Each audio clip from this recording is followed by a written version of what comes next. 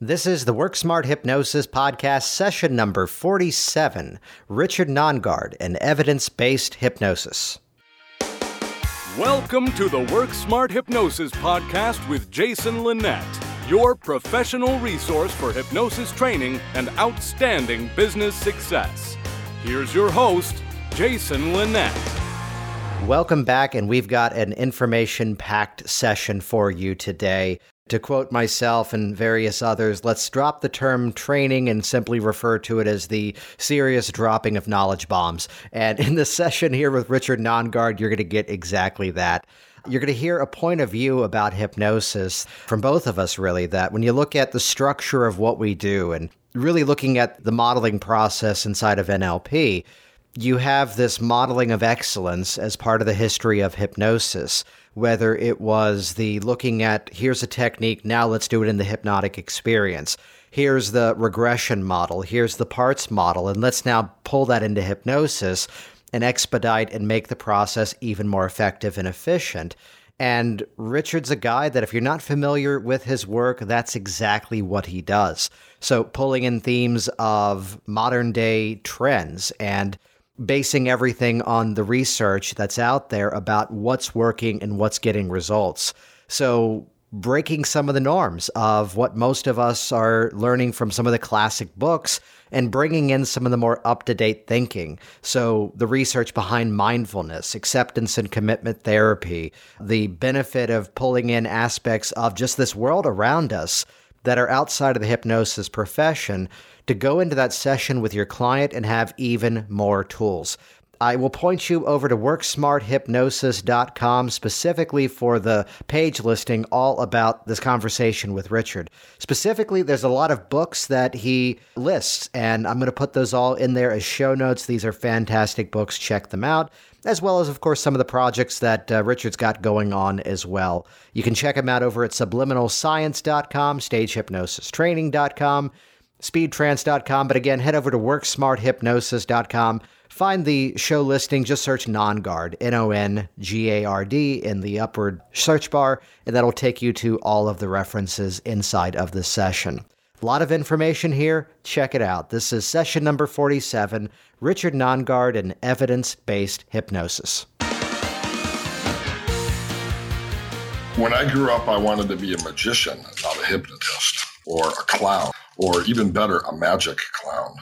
And the reason why is my dad was a firefighter and he was a clown for the fire department. And so I learned, well, I didn't really learn magic from him when I was a little kid, but I learned to like magic. And then my parents got divorced when I was 6 and he moved off to South Texas. I never saw him again, but he left all his magic stuff behind.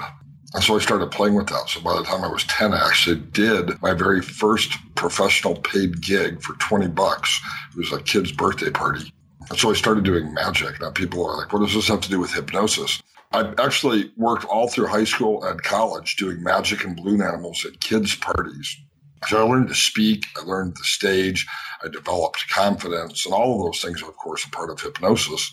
And I wanted to become a professional magician. By now, I had studied magic with Eugene Berger, and I was actually his first magic student, and a couple of other, well-known magicians at the time. And I still wanted to be a magician, but, my mom, of course, wanted me to have a real job. And so I ended up, obviously with my master's degree in counseling and becoming a psychotherapist. And that was where I learned clinical hypnosis or Ericksonian hypnosis.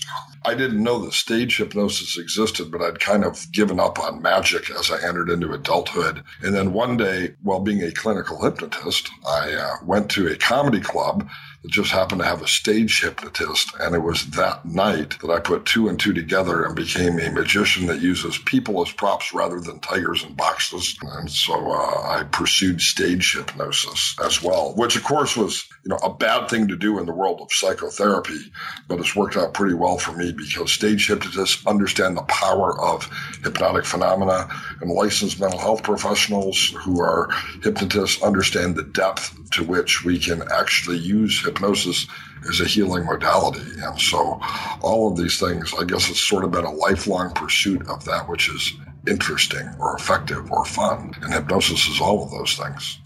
Yeah, absolutely. I'd share that was kind of a similar entry point for me of I had the interest in magic. I was paying for a lot of college the first couple of years by working, Busch Gardens, Williamsburg, and putting programs out there. And it was this quest of, well, if I could really do this stuff, why would I carry the props? If I could really read your mind, why would I stop and have you write it down and, well, look at it later? And eventually it was the hypnosis was creeping in of, oh, wait, this doesn't require props. This is just legit, and this is what's happening. Yeah, it's kind of interesting. I was lamenting to Eugene Berger at dinner one night, probably 6 or 7 years ago, that I wish I'd really pursued magic in adulthood. And he looked at me as if I was crazy and said, well, you're doing that now.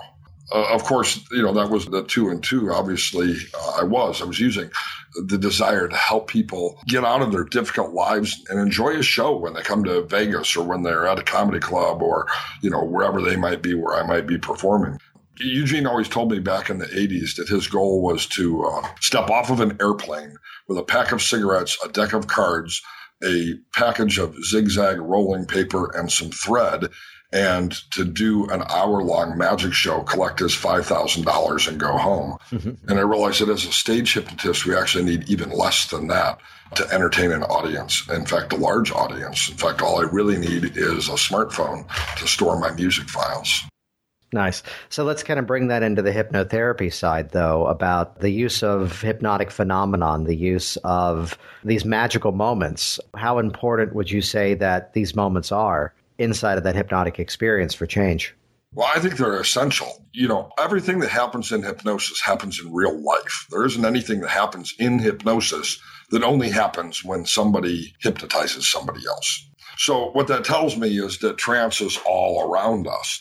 Our job as a hypnotist really isn't to hypnotize anyone. It's to know how to utilize naturally occurring trance phenomena in the case of clinical hypnosis to help a person heal, to empower them, to make behavioral changes, to have, what Carl Rogers might have called that aha experience. I think we can facilitate that easier in a hypnotic trance state. And if stage hypnosis is the avenue, well, then we're going to be using that trance phenomena because it's interesting and people enjoy watching it and it's fun. And I became a much better clinical hypnotist when I learned the value of stage hypnosis and performing hypnotic phenomena. And I began to bring that back to my clinical sessions. Not that I was having, somebody, dance like Britney Spears or do the YMCA or, imagine the person next to him smelled bad, because of course in clinical hypnosis, that would be me. Unless that was their goal. Right. Yeah. But I began to really use the ability to elicit hypnotic phenomena as a way of helping my pain control clients, as a way of helping my anxiety clients. Time distortion is a fantastic hypnotic phenomena to use for fear of flying. I used to be afraid to fly till I started to do what I ask my clients to do. And now I fly all the time. Can't keep me off an airplane. Mm-hmm. And, we can use hypnotic phenomena, even positive and negative hallucinations, something that the stage hypnotist is an expert at in our clinical sessions. And it's helped a lot of clients. They come, and if we do sort of traditional relaxotherapy, that actually teaches a skill. People make fun of relaxotherapy as if that's not real hypnosis. Well, it is real hypnosis. There's lots of journal articles that show that if all we ever did was progressive muscle relaxation, our clients would get better because it's a valuable skill to train and teach people. But my clients have an expectation. They want to feel hypnotized. And when I can utilize trance phenomena in my clinical sessions, in addition to simply skill-based hypnosis or, teaching or educational hypnosis like mindfulness or PMR or something else, well, then my clients leave with that wow experience. And that serves as a convincer, because in the office, if they had that wow experience at any level, they have a belief then. And the belief was, wow, I experienced that. This is where the change took place. And of course, if you believe the change took place, you will act consistent with that, and change will, in fact, have taken place. I mean, we talk so much about the power of a prestige suggestion, and it's often something that pops up in a negative sense about this person said this one statement and that stuck within this person who's now in front of us as our client, whether it was a parent, whether it was a family member, or whoever it may be. But I kind of view the hypnotic experiences, and you hit on that aha statement about it's in that position to facilitate that aha experience, if anything, to facilitate that prestige suggestion, whether it comes from us as the practitioner or we're guiding them to a place where they can create it for themselves, where that old model of the world just doesn't work the way it did before. Yeah, let me give you an example of how I was actually thinking about applying that earlier today. I want to begin re-recording some of my older hypnosis MP3s and adding to my hypnosis MP3 library. I have a ton of them that over the years I've sold on iTunes and Amazon and my own website and elsewhere. And some of those, styles change, voices change, music changes. Maybe I'm just tired of some of them. And so I've decided I want to re-record some of them. And I'd like to make them a little bit longer because there's the perception that the longer the session is, the more valuable it is. Now, you and I know that that's not true at all, but that's the perception that somebody might have as a buyer. And so I've really been thinking with how do I lengthen my script so that my MP3s are longer?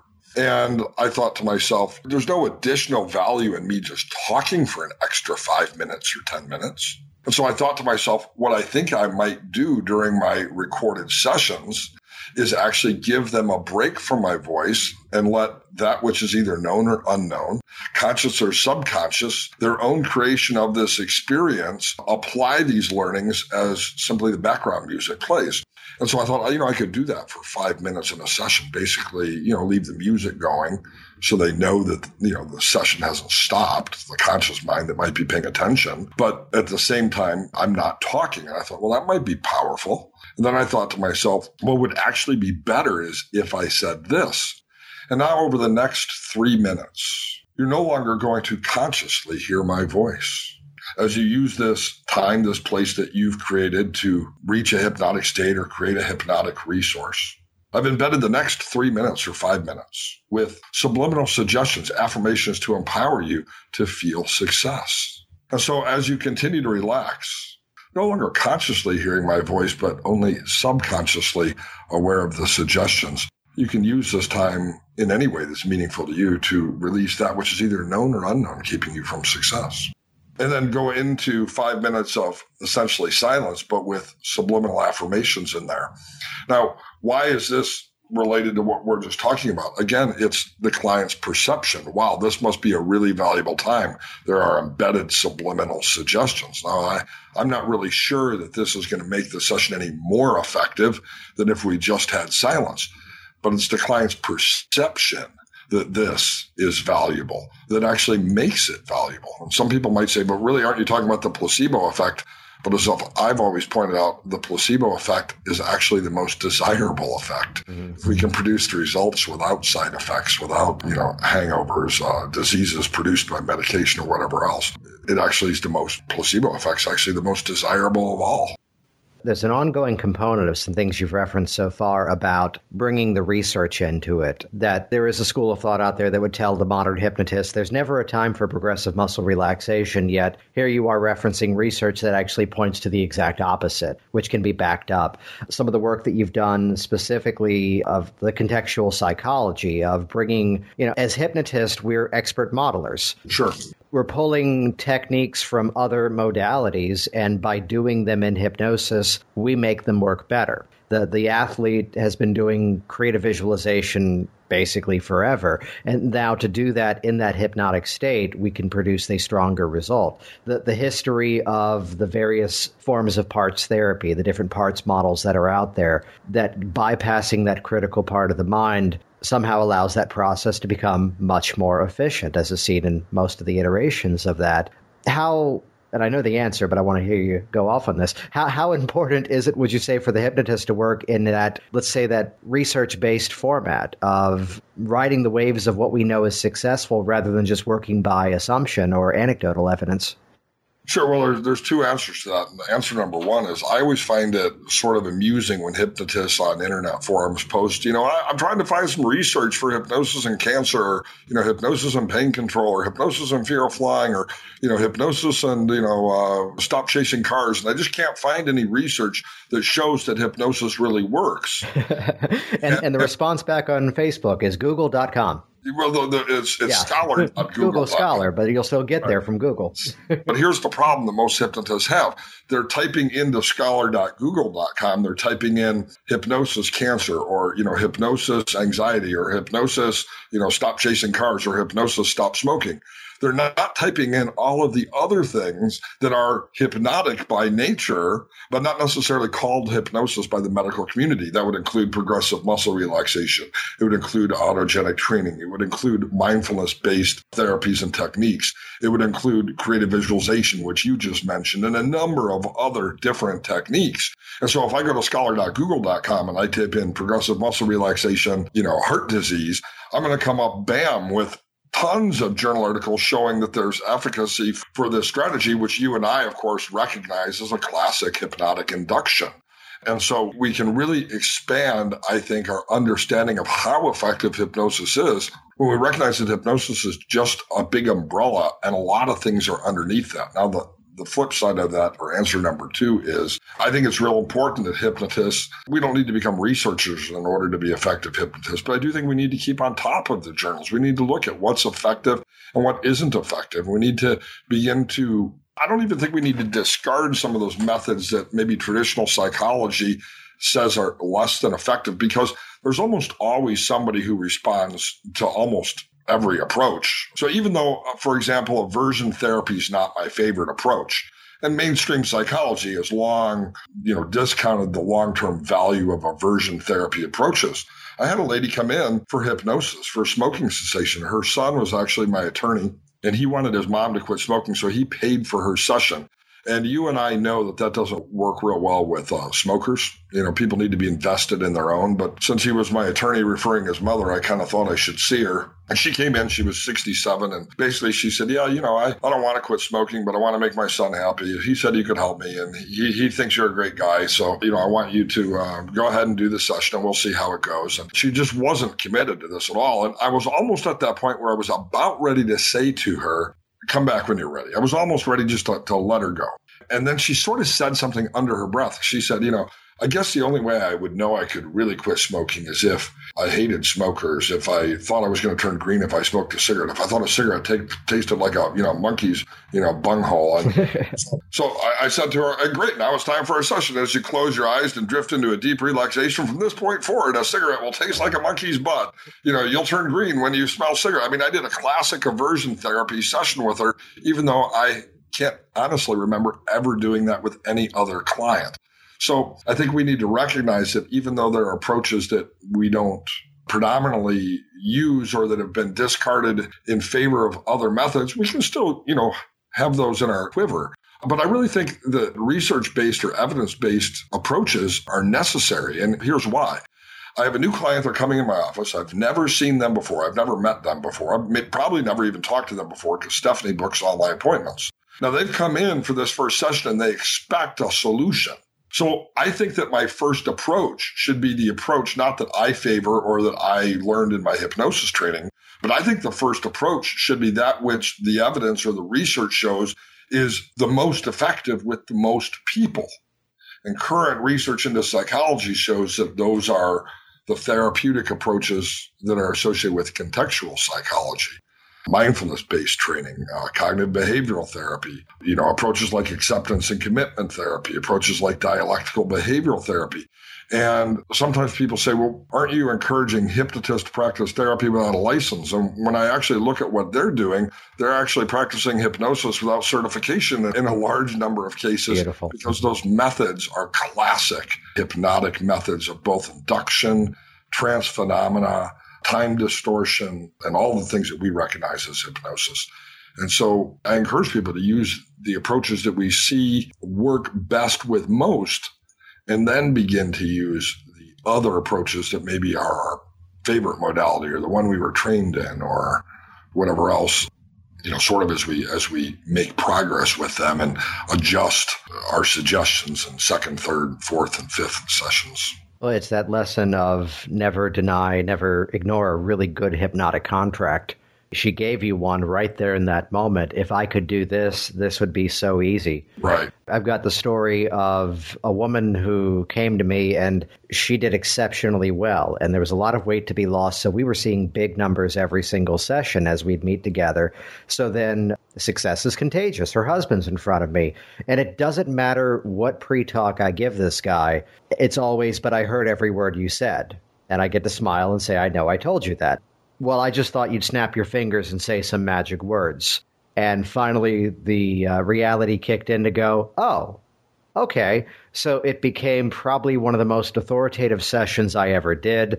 I really pulled open on the tablet device I use here in the office, the original Heartland Ego Strengthening text, with all of the old language of these things I put into your unconscious mind, and delivered it exactly as written. And sure enough, the change was now in motion. So he had that hypnotic contract in place. And to deny that, to negate that, by following the protocol of what we'd learn in a class, by following the protocol of really what, to be fair, I've done with the other thousands of people, you got to listen. You got to hear that. And I love the aspect, though, of starting with, let's lean on the research. Let's lean on the evidence rather than this is my favorite technique. Yeah, exactly. I mean, there's a place for almost every technique, but so many hypnotists are technique dependent. Yes. Don't have the flexibility to go from a contextual here and now approach to regression, or from regression to a contextual approach. That seems to be the big debate nowadays.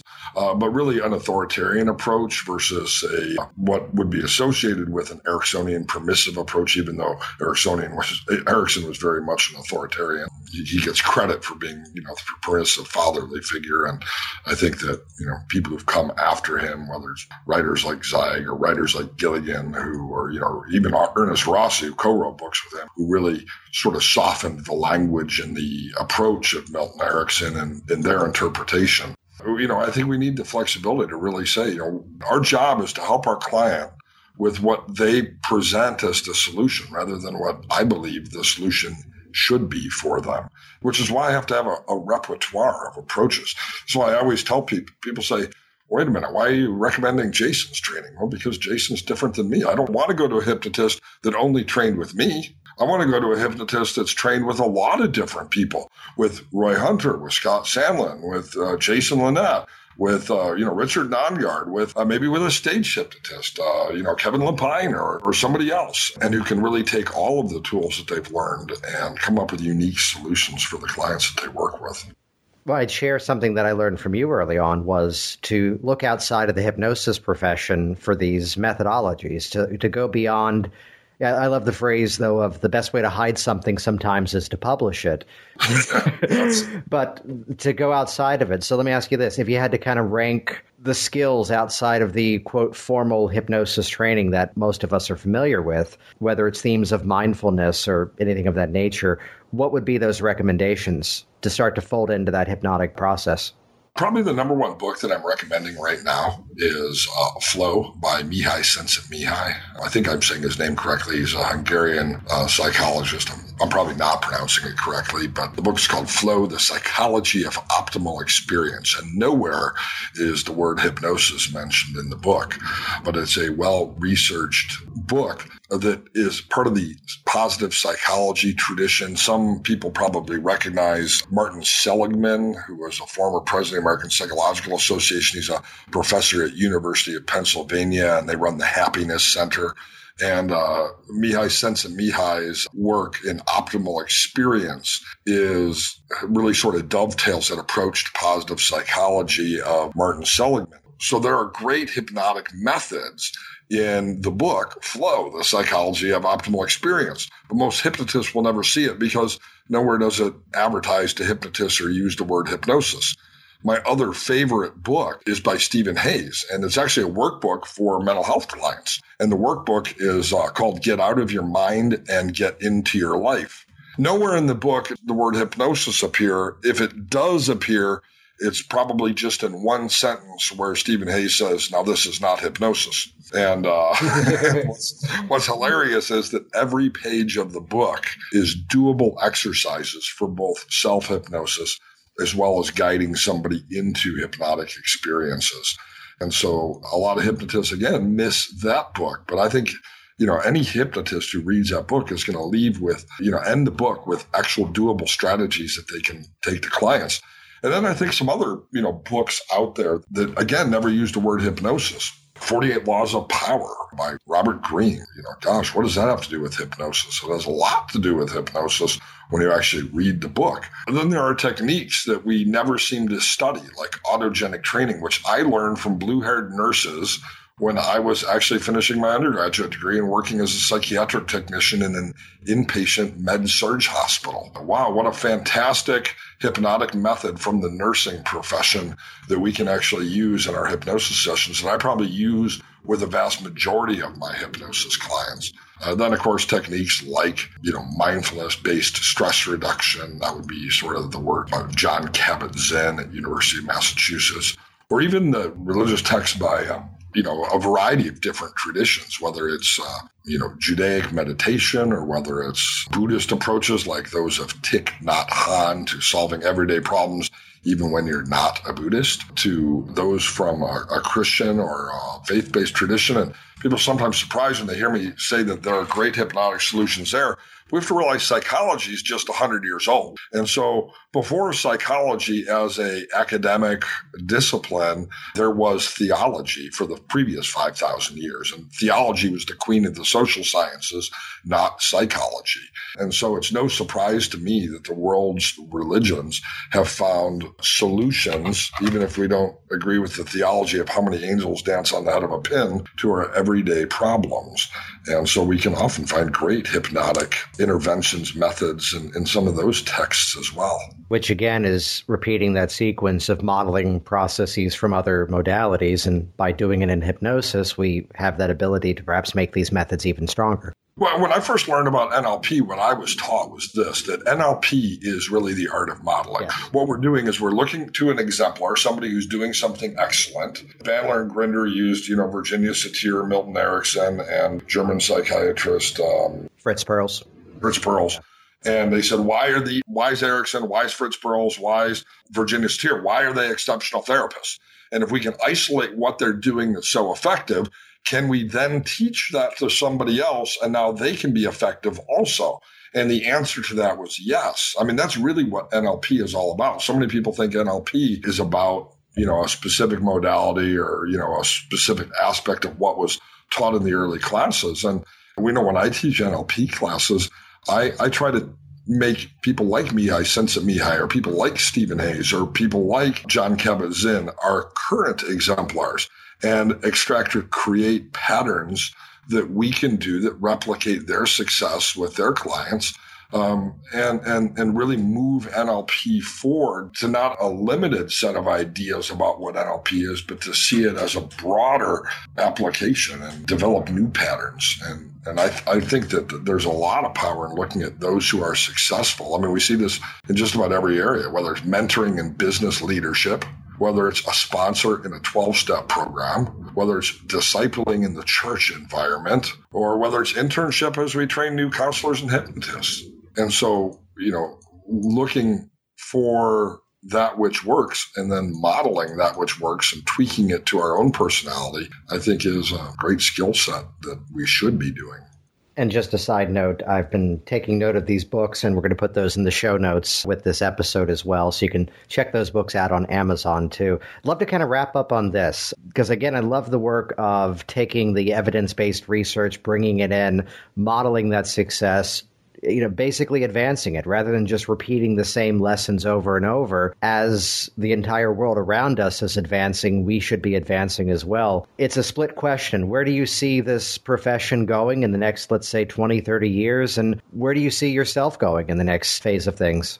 Well, I wrote a book last year titled Contextual Psychology. It really summarizes many of the approaches and the other books that I've mentioned. And I really see hypnosis going in the direction of contextual psychology, which is why I wrote the book, hopefully maybe to jumpstart some ideas and to help people begin to see that hypnotic solutions come from a lot of disciplines other than simply hypnosis and replicating that which we've done before. I mean, for example, sitting on my desk right now, I'm actually holding in my hand is Best Practices of Dave Ellman from the Dave Ellman Induction. And a great resource series. I love it. Like I said, I'm literally holding the DVDs in my hand. But so many people I know only learn one approach or one set of skills. I think it's important to look even beyond hypnosis and the writings in the world of hypnosis and really begin to integrate some of these other things into the solutions that we offer. And I currently see both psychology as well as hypnotherapy gravitating towards those things that are identified as contextual psychologies.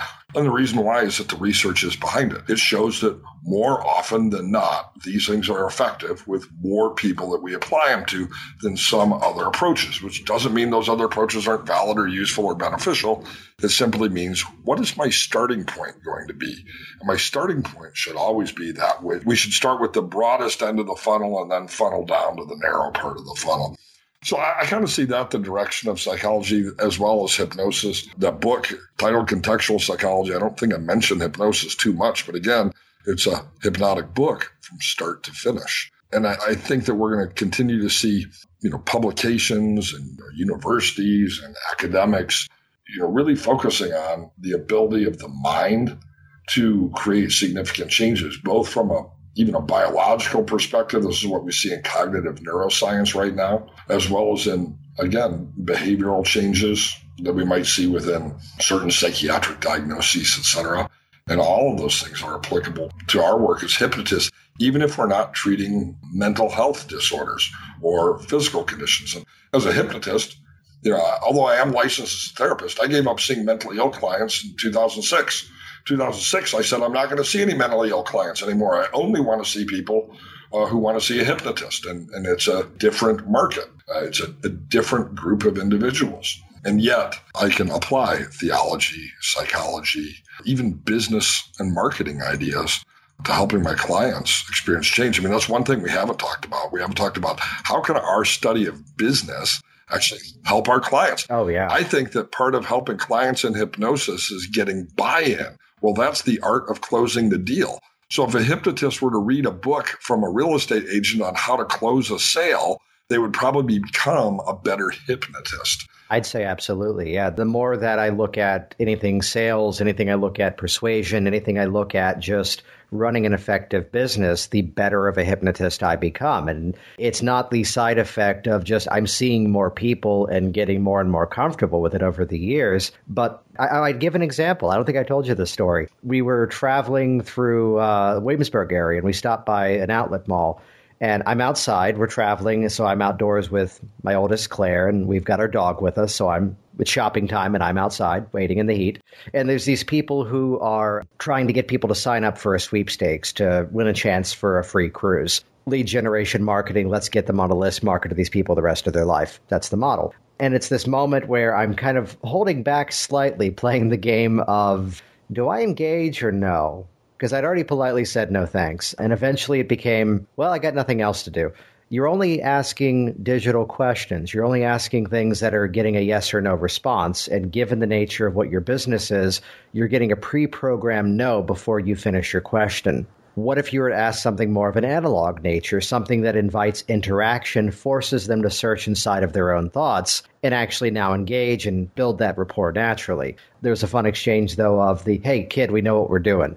Which I had to politely say, well, there's 3 of you and you haven't signed up anybody in the hour I've been standing here. Someone walks by and I just simply ask them, hey, where would you rather be than here? And I see a confused look and she just goes somewhere cooler. And I go, well, those people are giving away free cruises. Go talk to them. And she signs up right away. Sure. So you look at such a moment, which of course I could have easily crashed and burned as they were before. It may have been a fluke. But the moment, and yes, I did mime dropping a microphone. But the moment, though, of we fall into that pre-programmed response, we fall into that automatic nature. And so much of sales is getting past that automatic response. It's a controversial statement, but some people would even go so far as to say, you want to get that first no thank you out of the way, and then the process really begins. But apply that to the number of times a person has tried to quit smoking, the number of times they've had the idea to go on some sort of program to lose the weight, and they were already failing at it before they officially began. So how do we get rid of that old automatic programming? We're talking about the same concept here.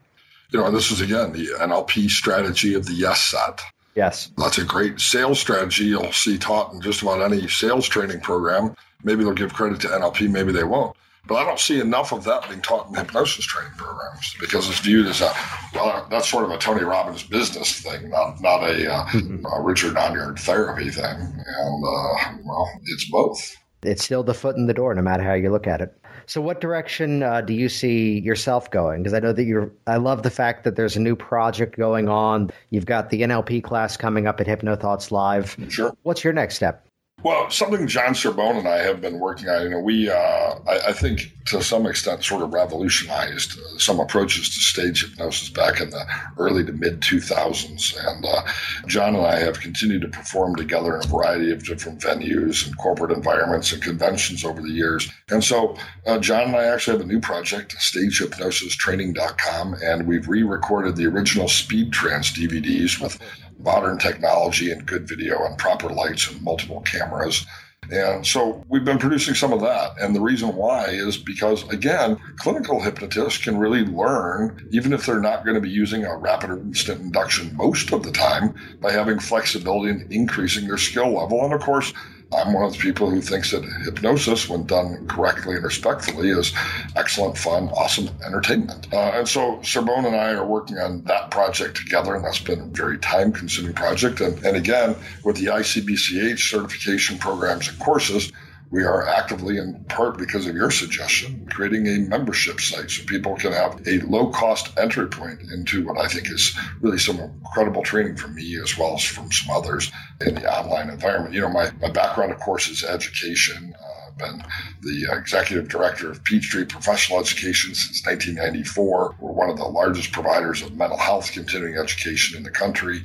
And so taking what I know from the field of education and applying it to hypnosis education, because hypnosis is my personal interest, is what I think I'll probably continue to do for the rest of my days.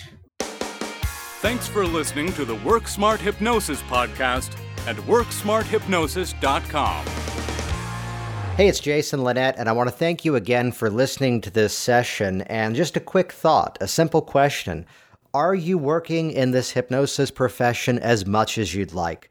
It's a hypnosis business. The hypnosis is important, but just as important, in my opinion, is the business. You heard Richard Nongard and I just referenced that now, and I'd like to point you to a valuable resource that I've put out there. Head over to hypnosisbusinessbootcamp.com, and you'll learn all about the intensive training that I've put out there, which is really the roadmap behind how I built a six-figure hypnosis business. So the ins and outs of how I filled my office, how I built my websites, and even the really valuable information of how to duplicate yourself so you're able to get even greater results with your clients, even greater results inside of your business, and be able to have that valuable time to relax as well. Be sure to head over to that page and read some of the feedback. You'll see some names on there of people you may recognize. One that's maybe very familiar is the guy and gentleman I just interviewed is on there as well. I have to share the testimonial that Richard shared of my program that actually is not on the website.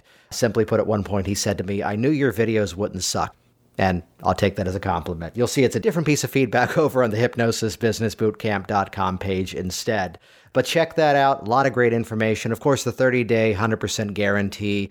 Though again, if you simply make use of a program such as this and just get one new client, you're going to be on track to even greater results. Work from a accepted model, work from a proven model, grow your hypnosis business. The more that we're all successful, the more that we're all successful. Thanks for listening.